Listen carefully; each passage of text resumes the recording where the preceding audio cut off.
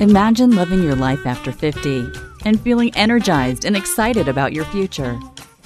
Welcome to the Women in the Middle podcast, the podcast for women who are ready to figure out what they want and create the life they deserve.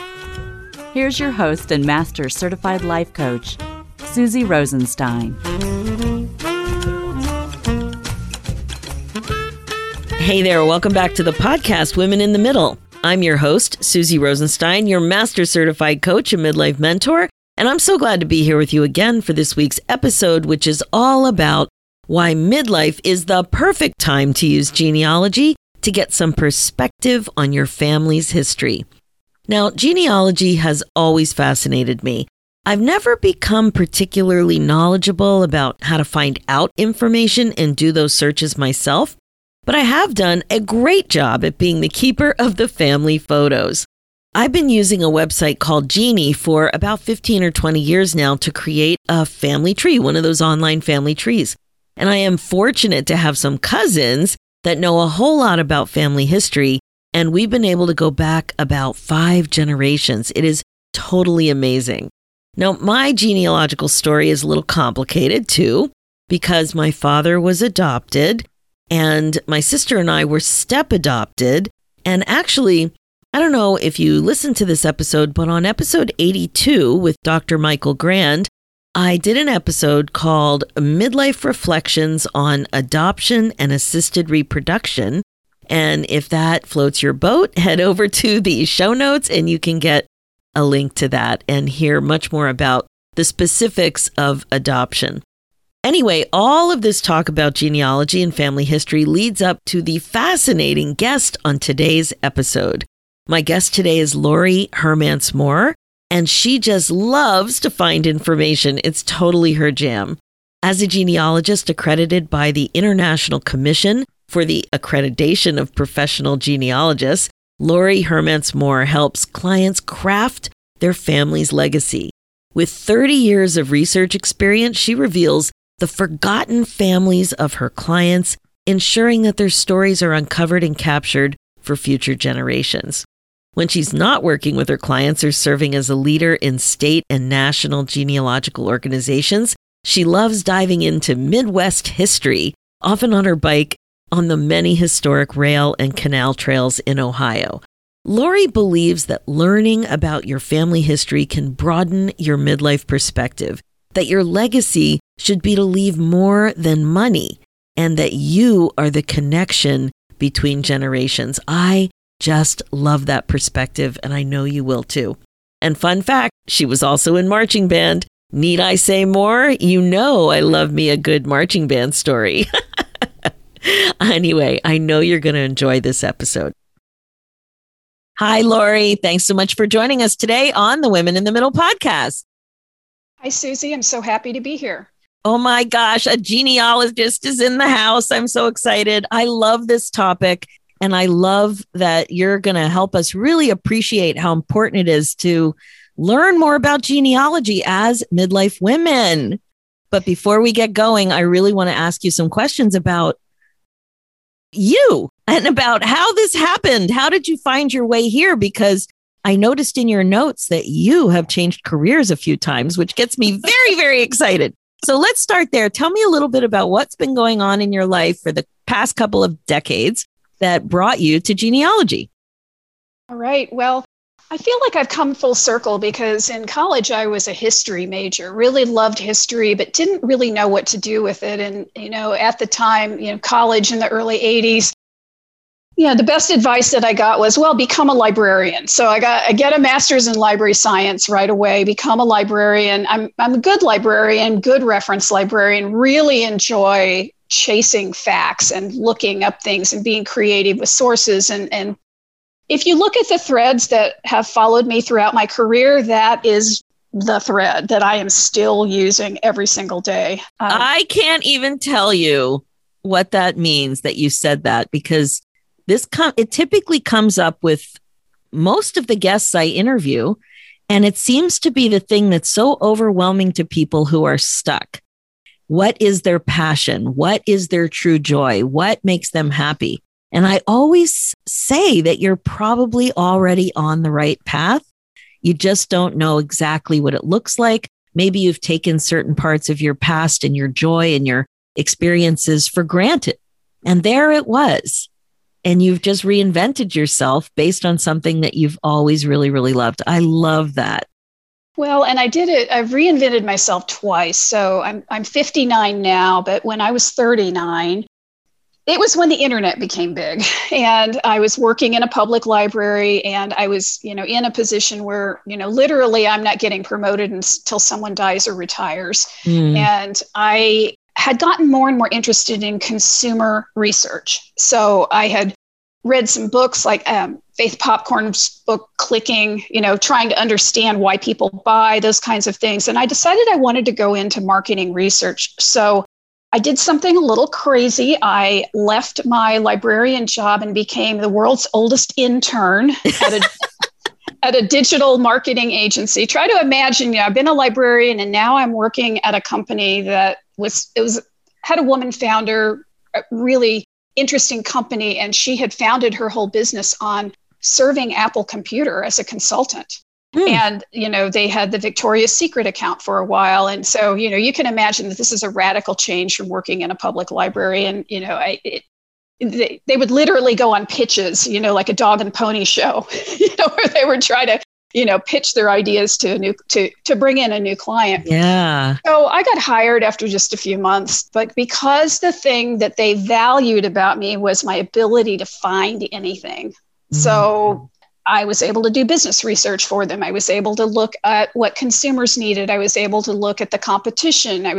All of those things that you need for marketing. So I was able to provide the strategic foundation that was needed to be able to serve the clients well. And I ended up working in agencies for 20 years. So I was at that agency, went to another one that was healthcare focused, and went back to the first one, which eventually got acquired by IBM. And that's where I left a year ago. Wow. And I was a corporate market researcher and a strategist, but all of the things that I did there built upon what I had done as a librarian, which was finding information. But when you go into corporate research, then you're often doing research with things like focus groups and surveys and interviews and so on. So it becomes more than just where to find things on the internet, but also how to talk to people and how to, pull out those nuggets and be able to use them in your marketing strategy. So everything that I did in the agency helped me get to where I wanted to start my own company. And the spark that it took was about 7 years ago. My husband and I owned a Victorian house that's a money pit. We now don't own it because we downsized into a more appropriate house if you're trying to start a business and moving towards retirement, right? It's more financially smart where we live now. But I got so excited about who lived in that house. And I started researching who lived in the house and found out really cool things about them. Like we had a young woman graduate from Ohio State University and then get married the same day in our front parlor.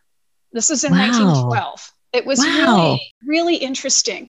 And that got me interested in genealogy, but it had always been a roadblock for me because I'm adopted, and so is my husband. So, but I found our birth families, and I got bit by the genealogy bug. Okay, hang on a second. Hang on a second. Yeah. you just blew past something really interesting. So you were adopted. So what did you make that mean? That history wasn't for you? That your personal history wasn't for you? Because your background history was clearly for you. So what did being adopted mean for you? I wasn't as interested in researching the family that adopted me. I wasn't, and plus my cousin had already done that. And I really wanted to research my own genetic family. And fortunately, I was able to locate them pretty quickly, and I'm now able to research my own bloodlines. Okay, so again, hang on a minute here. So do you think it was really your lack of interest that prevented you from digging into that? rather than technology or any of the online services these days? It was really my lack of interest because I always probably had the skills to learn how to be a good genealogist. Yeah, it sounds like it. What's so cool to me about genealogy is it takes everything that I've done for 35 years and it's like on steroids. It's so much more difficult. And genealogy is really tough because the records, the farther you go back in time, there are fewer records and they're harder to locate. So a lot of things in the US, at least, are on the county level. And that means that every time you're researching somebody, you've got to figure out what county am I in? Has it always been this county or was it another county previously? And are the records at the courthouse or are the records online? Have they been moved to an archive? It's this whole litany of things that makes it difficult to do genealogy. And it's a lot more difficult than Ancestry makes it seem. I hear that. But again, we're going a little too fast because you're so interesting. So I am really fascinated by human behavior. So what you just said about you being not really that interested because it wasn't your personal genetic history is fascinating. And then was it that marriage in your parlor that opened you up a little bit to say, maybe I do have all the skills. Maybe I might be a little curious. Like, what was that moment like where you made that decision to pursue your personal history?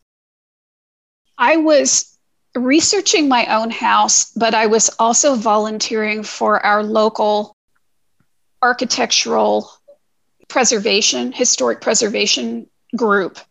I would do research to give tours. So research about different historic buildings in town. And I always would put in the piece about the people who live there. And I just got more and more interested in, I can do this. Uncovering these stories is fascinating to me. And I came to the decision that, yes, I want to learn who my real family is. Now, the tricky part is when you're adopted and your adoptive parents are still living, is to try to do that without being hurtful to them. Mm-hmm. It was funny, though. My parents were in their late 80s when I told them this, and they laughed at me and said, with your research skills, we can't believe it's taken you this long.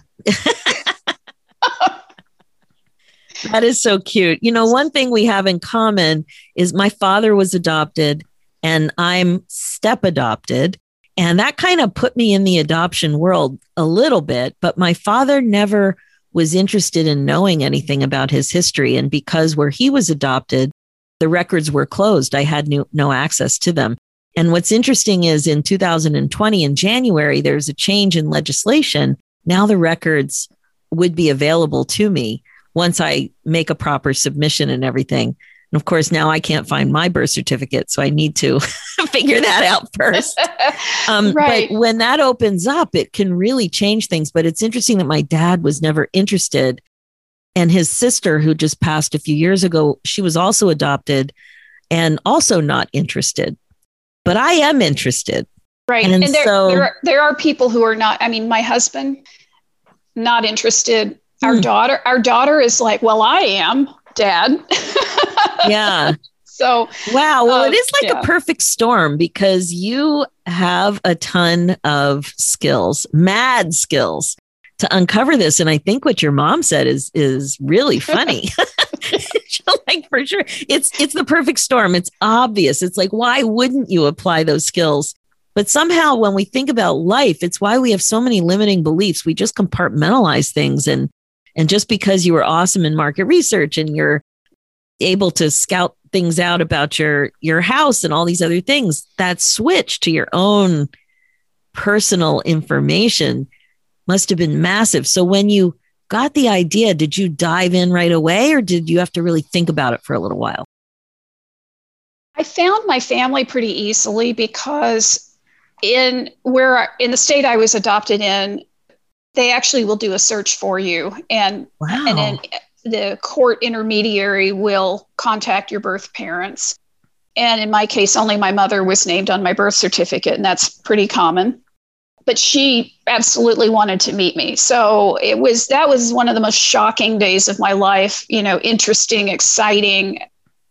My husband and daughter and I were all just kind of in shock that, we have this whole other family and we got the names and then started really researching them. We kind of found them on Facebook pretty quickly, and found pictures of them. And my husband's looking at my birth mom going, this has to be your mother. I think we found the family. And then we eventually were actually put in contact with them. And I've seen them many, many times since. But that really got me hooked. But then, the career path switch, I started on a path 5 years ago to get to where I am now, which is to be working as a professional genealogist in my own business. But I took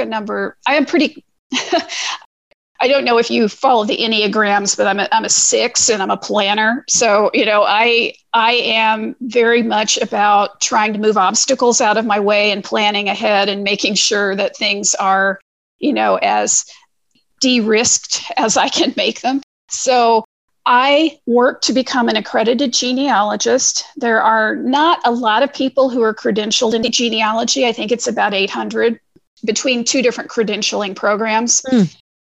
So I wanted to start my business with those letters after my name. Mm-hmm. And I also wanted to make sure that we were being financially smart about it as we were approaching retirement, and that I had the business set up appropriately. So I put all of those moves into place, including downsizing our house and so on, before I decided to leave my corporate job.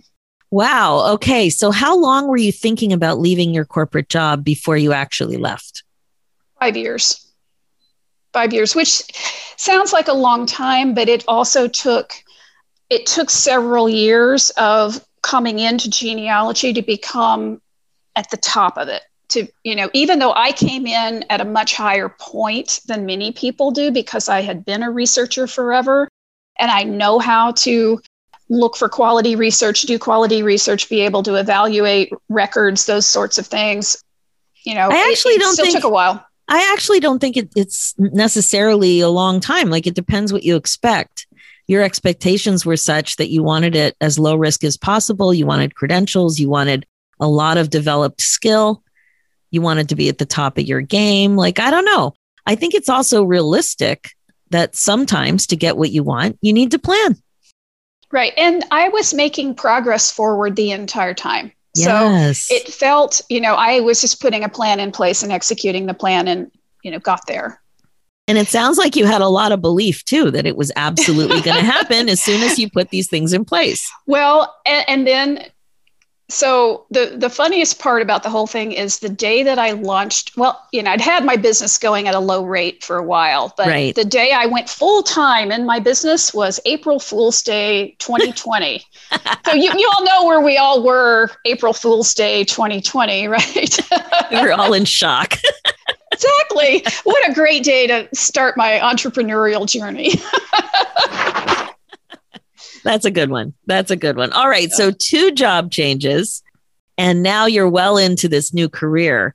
And I love that, that you were so careful and really thinking about what it was that you wanted, and also really appreciating all the skills that you developed that all made sense on your path. Like, your purpose is careful research and sharing and telling stories. That's what it sounds like. Well, it is. I've come full circle. I'm now working in history. Finally, I found a history career that actually pays. But I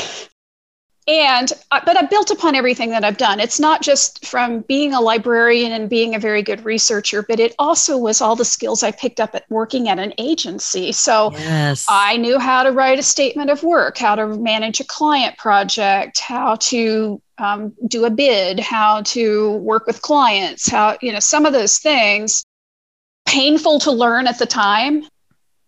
It's easier for me now than for a lot of people who go into professional genealogy, to the point where, to push my business ahead, I have been seeking out coaching from other entrepreneurs and people in different spaces. So they're not genealogists, they're other types of business. And I'm in a mastermind with women in other types of business, because I've realized I need to get my inspiration from others to be able. That's great insight. Yeah, so am I. It's really, really important. And business building, and we all have what to learn from each other, right? It's so So good. You have to build a community too when you're home based.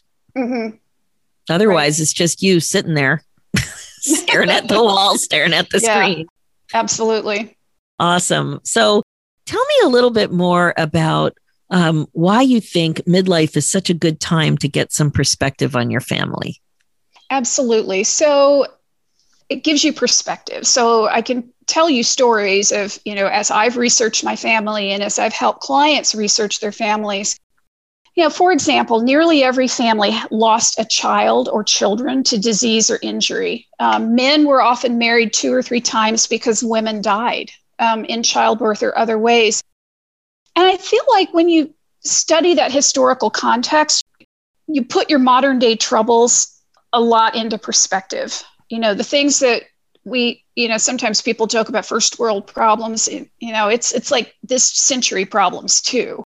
Because when you realize that, you stand on the shoulders of your ancestors and some of the decisions that they made mean that you live where you do, or your family has wealth, or you don't have wealth, or, and you start to put together how you got to where you are. And it's fascinating to be able to kind of open your mind to that. And another thing too is, if you're someone who maybe is struggling with your current family, or maybe you're an adoptee and you don't find receptive people, who are living, who, were your genetic ancestors, even if you go back a generation or 2, you always can research your ancestors and you can learn about the longer ago family and still get a sense of who you are. Wow, that's so interesting. One of the things that you talk about that I really wanted you to share here was thinking about family legacy. And I've explored this a little bit with women as we age, because the way I was thinking about it was there comes a point where the torch is passed to you. So grandmothers are in charge for a while, then your mother is in charge for a while. This is, if people are alive. And then all of a sudden, you're in charge of everything from a Thanksgiving dinner to who knows what other family traditions and stories. But there's kind of an awareness or a bit of a wake-up call that if you don't take on that role, nobody else will. Mm-hmm. And that kind of shared history may stop with you, right? And it's informal. Yes. And you're the bridge between the past and the future. And your role as the bridge becomes a lot more important the older that you are, as you just said. And I think of legacy is a purposeful activity of capturing everything of value to pass to future generations. And a lot of people think about legacy as being about money, and it's a lot more than just about money. It's about your family's traditions and stories, your knowledge, your experience, and your values. So I would define legacy as the thoughtful and intentional process of deciding on gifts to share with future generations. Oh, that is so beautiful. I think we need to pause for a second and just appreciate that. I love that so much. And I have to say, over the last few years, I had an auntie that I was close to on my birth mother's side and on my father's side, both pass.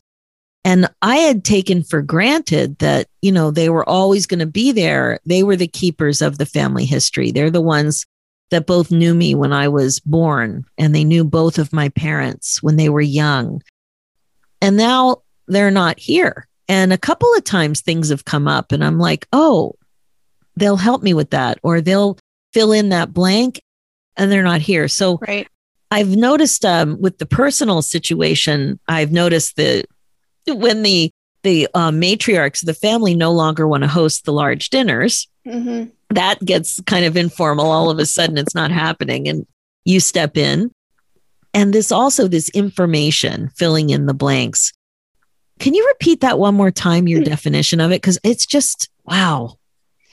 Legacy is the thoughtful and intentional process of deciding on gifts to share with future generations. Oh my gosh, that is so good. And the intentional part of it is what the work I do with midlife women is all about.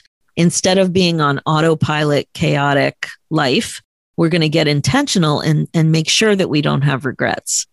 And I can see there's just so many areas. And I know so many people have said, oh, I wished I had that conversation with so-and-so, or I wished I really understood what that problem was or the history was. Mm-hmm. It's so, so good. So what would you think, now that you've been at this for a while, what is the main reason that people reach out to you? They reach out for several reasons. Sometimes it's someone who has done a little family research and they're stuck and, need professional firepower to move it on. Because, the farther back you get in time, particularly before 1850, it gets pretty difficult. And why is 1850 the number that you just said, the date? Well, in the U.S., that was the year that the census started naming everybody in a family. So if you look at a census before 1850, it only named the head of household, most often the man. And so the women and the children were represented by little tick marks in age brackets, but it's pretty difficult to figure out. Like, for example, it's very hard to figure out who a woman's father is before 1850, because unless he named her in his will, there's often, very few records that would give you that information. Now, if you're in certain parts of, the US and in Canada, where it was more established earlier on, and I mean in the US, that would be the Northeast, then there were more church records, town records, and so on existed a whole lot earlier than they did in the Midwest where I live, or certainly in the Western United States, which sometimes, records didn't really kick into gear till the 1870s. So it really just, kind of really depends on where your family is from. The other thing that people come to me for is good example of the type of client that I serve is someone who realizes they don't know anything about their family. And an example would be someone came to me and he and his sister are the only ones left. And they're in their early 50s and their parents, unfortunately, died of cancer within the last couple of years. And their parents were in their 70s. So it's it's this gentleman, it's his sister, and it's the sister's husband and kids who are left. And so what he wanted to do was he said, I don't feel like we know who our family is, and I want to do a family tree. So I researched from their grandparents back to their great-great-grandparents. That was 14 couples, and created a few paragraphs about each family, documented who they were, so that a beautiful family tree could be created, but also to start telling some of the stories. This is what he wanted to present to his sister, and then, hence her children. So I love to do projects and assist people like that, because it was going from knowing nothing to knowing something about all of your lines. And, you find really cool things. Like, for example, we found that one of his great-grandfathers had been in the Civil War for 3 years. And he was in Kentucky, but he fought for the North. So, interesting things like that you go, well, I'd really like to follow up on that, because there's a whole lot more to that story. And that's what that kind of research can do, is it can start to reveal where the interesting stories are. Now, what about you? What interesting stories did you uncover about your birth family? Oh, absolutely. My favorite ancestor is a man named William, who is my fourth great-grandfather. He was, born in the 1760s and died in 1840. But this man did a lot in his life, and I'm still trying to figure it all out. But he first appears at age 21 in a tax record in far eastern Tennessee. And this was the area of Tennessee where all of these men lived, called the Overmountain men, who were defying the British. And they were, we're going to live here whether the British say that we can or not, during the Revolution. And then they decide to form their own state. Google the lost state of Franklin. So my ancestor, William, signed that petition. That's kind of crazy. And then he marries, he moves to Kentucky. He's in a town there. He builds the courthouse. He builds the jail. He raises a bunch of children, does all these things that I've been able to uncover through records. And it's really interesting what you can get from reading, say, an old court record. There didn't used to be a highway department. So men were assigned to build a road from point X to point Y. And you can learn a lot about who they were, moving around with and interrelating with. Wow. Same ancestor just up and moves in 1814 into Illinois, crosses the Ohio River, goes up to Illinois because Illinois had opened by then. And that's a key reason that people moved in that era, was because his sons were coming of age. There was no more land available in Kentucky. But if he moved to Illinois, well, they bought up a lot of land when they moved there. And then the Methodist Church in Illinois was founded on his farm. And one of his sons hung out with Abraham Lincoln in 1840. It's in a newspaper at a meeting. So, I'm giving you the kind of like, what the heck look. Wow, I know. This is all one, this is all one ancestor who did all these things.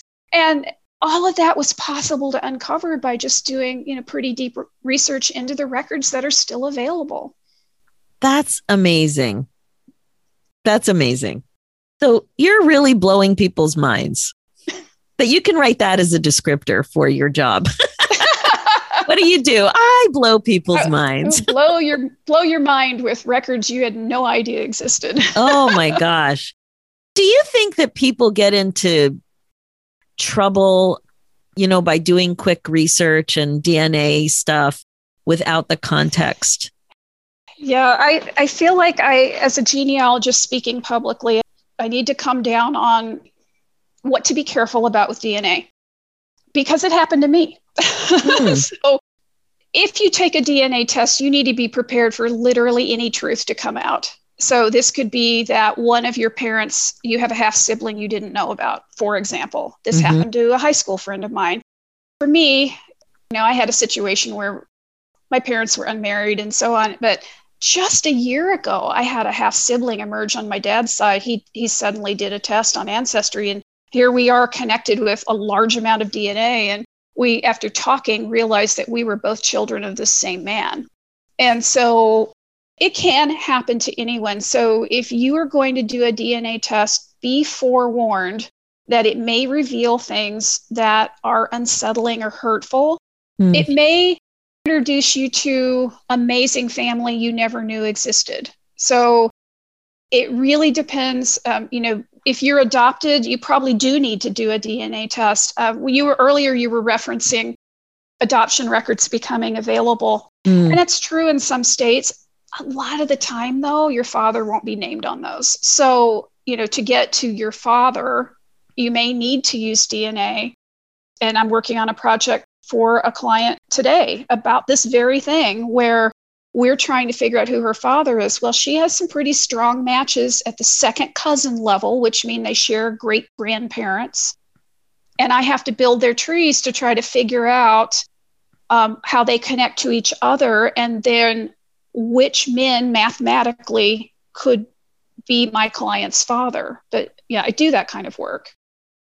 This is fascinating. You're the perfect person for doing this work with your background, but it sounds like you had to take some genetics along the way too. Well, yeah.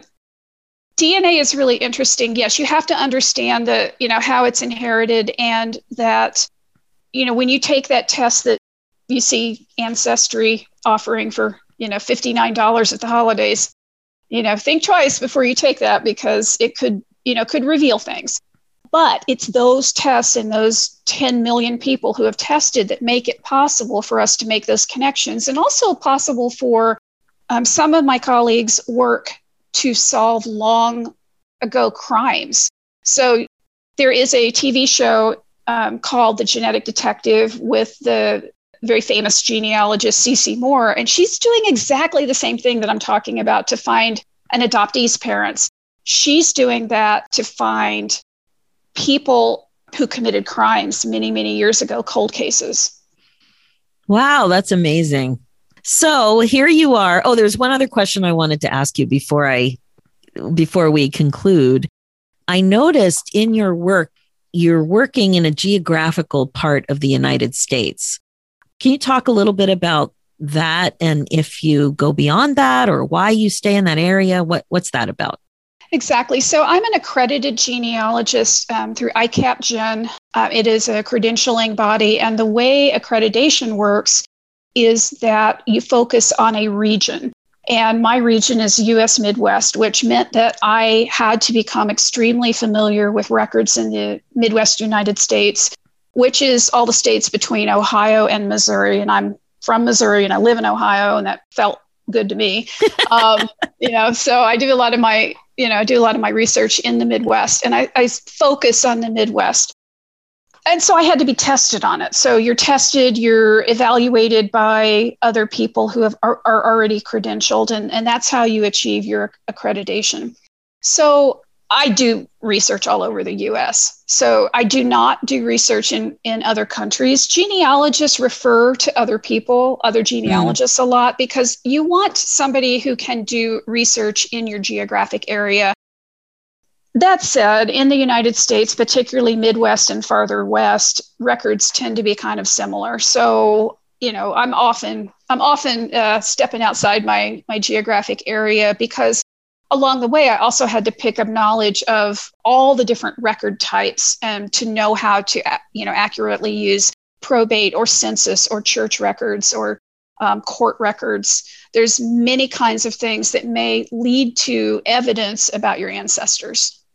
Wow, this is so exciting and so fun. And I love that you changed careers a few times. And I love that you were always on your path. And it really seems like you found your calling. Like, it makes so much sense when you think about where you came from and your passion for history. One thing that I really love is to go and to help my clients do is to go visit the places that their ancestors were. And I love a then and now. I love looking at what it looks like now, finding old photographs of what it looked like then, or finding an old map of what it looked like then. I can tell you the exact piece of land your ancestors owned in 1800 and find it for you on a map and show you exactly how to drive to it. And it's so meaningful. I had a friend that I helped, and her ancestors had traveled the Oregon Trail, and we happened to be on a trip together in Kansas City.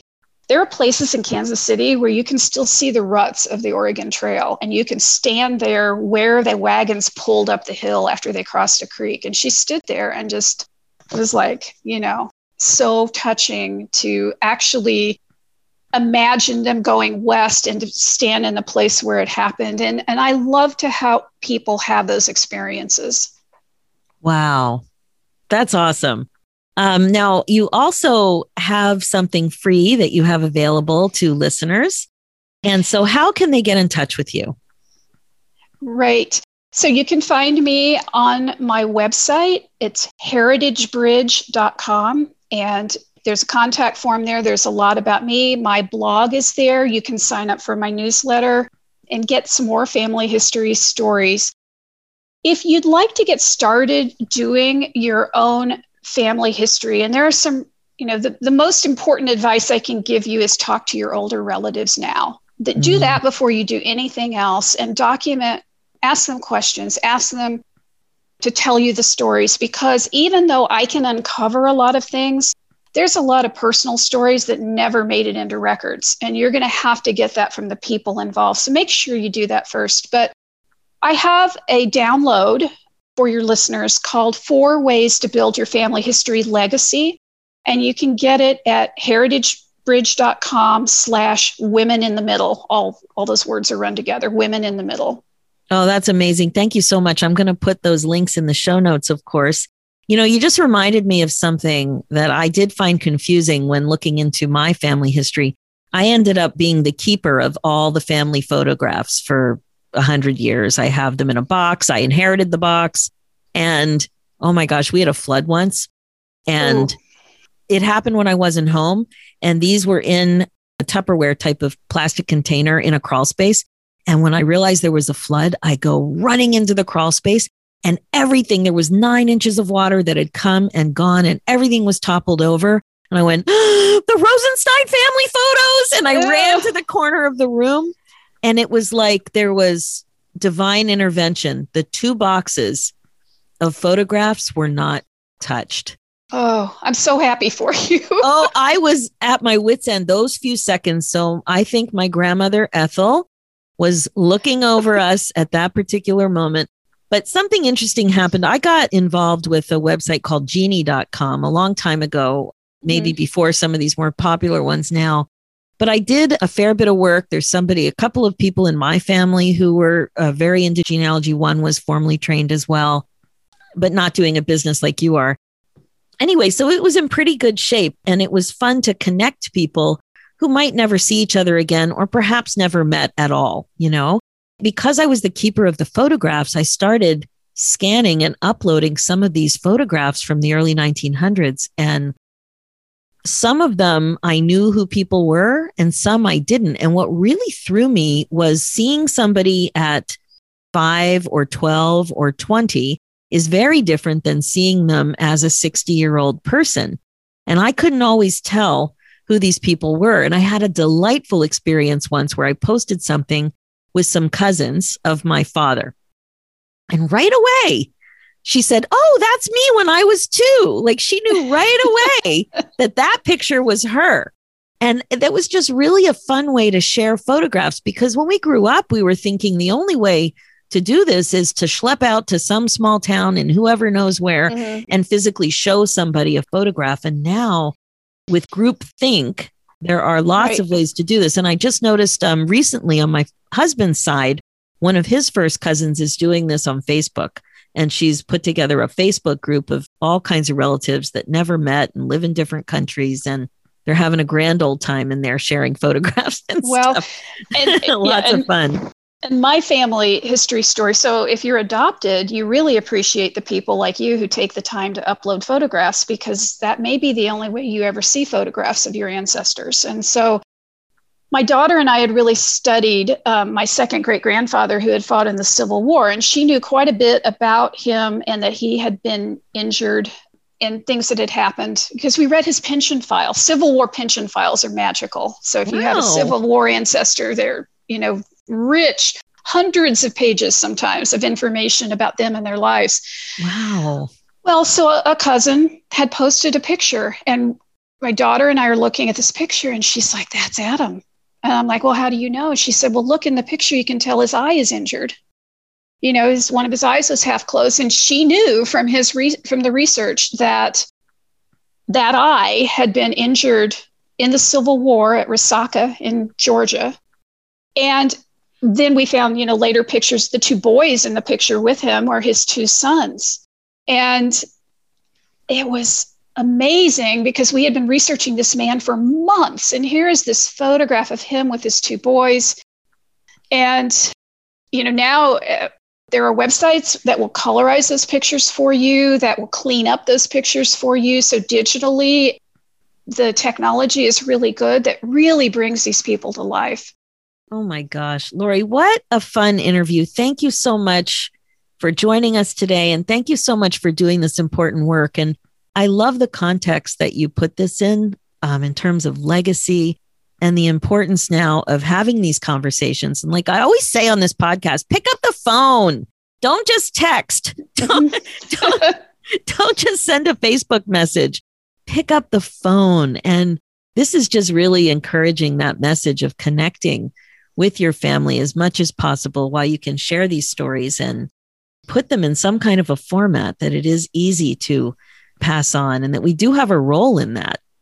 Right. It's meaningful if you can involve your children in that now.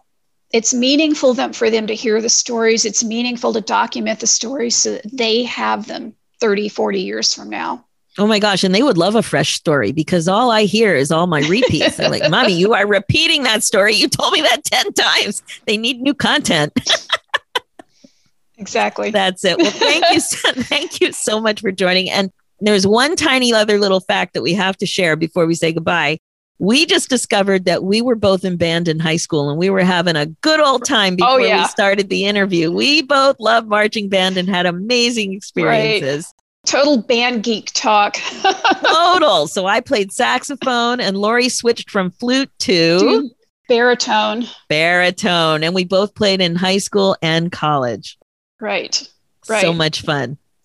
You don't leave band behind. You can be 40 years out of high school or college and you're still thinking about it. 100%. So I wonder how far we go back to find other ancestors who played in the band. I mean, I played my mom's saxophone. It finally died because I was not kind to it. But I did play it for ancestors who are in the 1900s, pretty often you can find digitized newspapers and find a lot of newspaper stories about them. So, what a great idea. Who knows? Oh, so much fun. So much fun. Okay. Thank you so much. And remember to check the show notes for more information on how to contact Laurie. Thanks so much. Thank you so much. I really enjoyed it. Okay. That's it for this episode. I know that you loved meeting Laurie. First, I just love sharing another story about seeing a thread of clues going throughout somebody's lifetime like Laurie's. And, she could see things that she always loved. And she could it was obvious that her path and career were like she had all the makings for it. It almost seems like it would be impossible for her not to be doing what she's doing. Her career choice and the path and all the little things that she tried along the way, not little things like serious pivots in her career, it all makes perfect sense.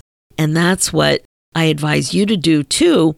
If you are confused or stuck about what it is you want to do, take a look at those clues. Look for them. What are the similarities, the threads that are really, really going through your life? Second, oh my gosh, Laurie really shared some important perspective about how important it is for midlife women to appreciate their roles in sharing family legacy. I really appreciated the conversation with Laurie. It's so in keeping with being intentional in midlife. For sure, not knowing some of your family history can become a regret. I know so many people that tell me they wished they asked more questions or spent time to record some conversations with some of the seniors in their family. So, in the spirit of regret-proofing your life, really think about what information you want to know and share in your family and do what you can to create that legacy. So good. All right, as you know, my focus as a midlife coach is to help you waste less time spinning and feeling stuck about aging, about empty nest, about relationships, about your career, about being more compassionate toward yourself, about all of it. It's time to get excited about your life again. Remember, being the queen of your brain domain is the best way to be, and I am here to help. This is what you'll learn when you hire me as your coach. Learning the mindfulness concepts are one thing, but when it comes to applying the concepts, that's when you really benefit from coaching. And that's why you should join the Finally First Club. We are waiting for you. It's my monthly midlife membership that's your one-stop home away from home, really. That's what I call it, for coaching, community, and connection. You can finally get that fresh perspective and learn and grow in a community of like-minded women. And it's just going to help you sail into your next chapter with a big smile on your face. Why not do that? Join us now at www.iamfinallyfirst.com. For show notes and links, head over to www.coachwithsusie.com. And to get a copy of my new book, 50 Ways to Celebrate Life After 50, check out Amazon or your favorite online bookseller, or go to www.50waystocelebrate.com. Let's do this, ladies. It's time for you to put yourself first, one thought at a time. Thanks so much for listening, and I'll talk to you next week.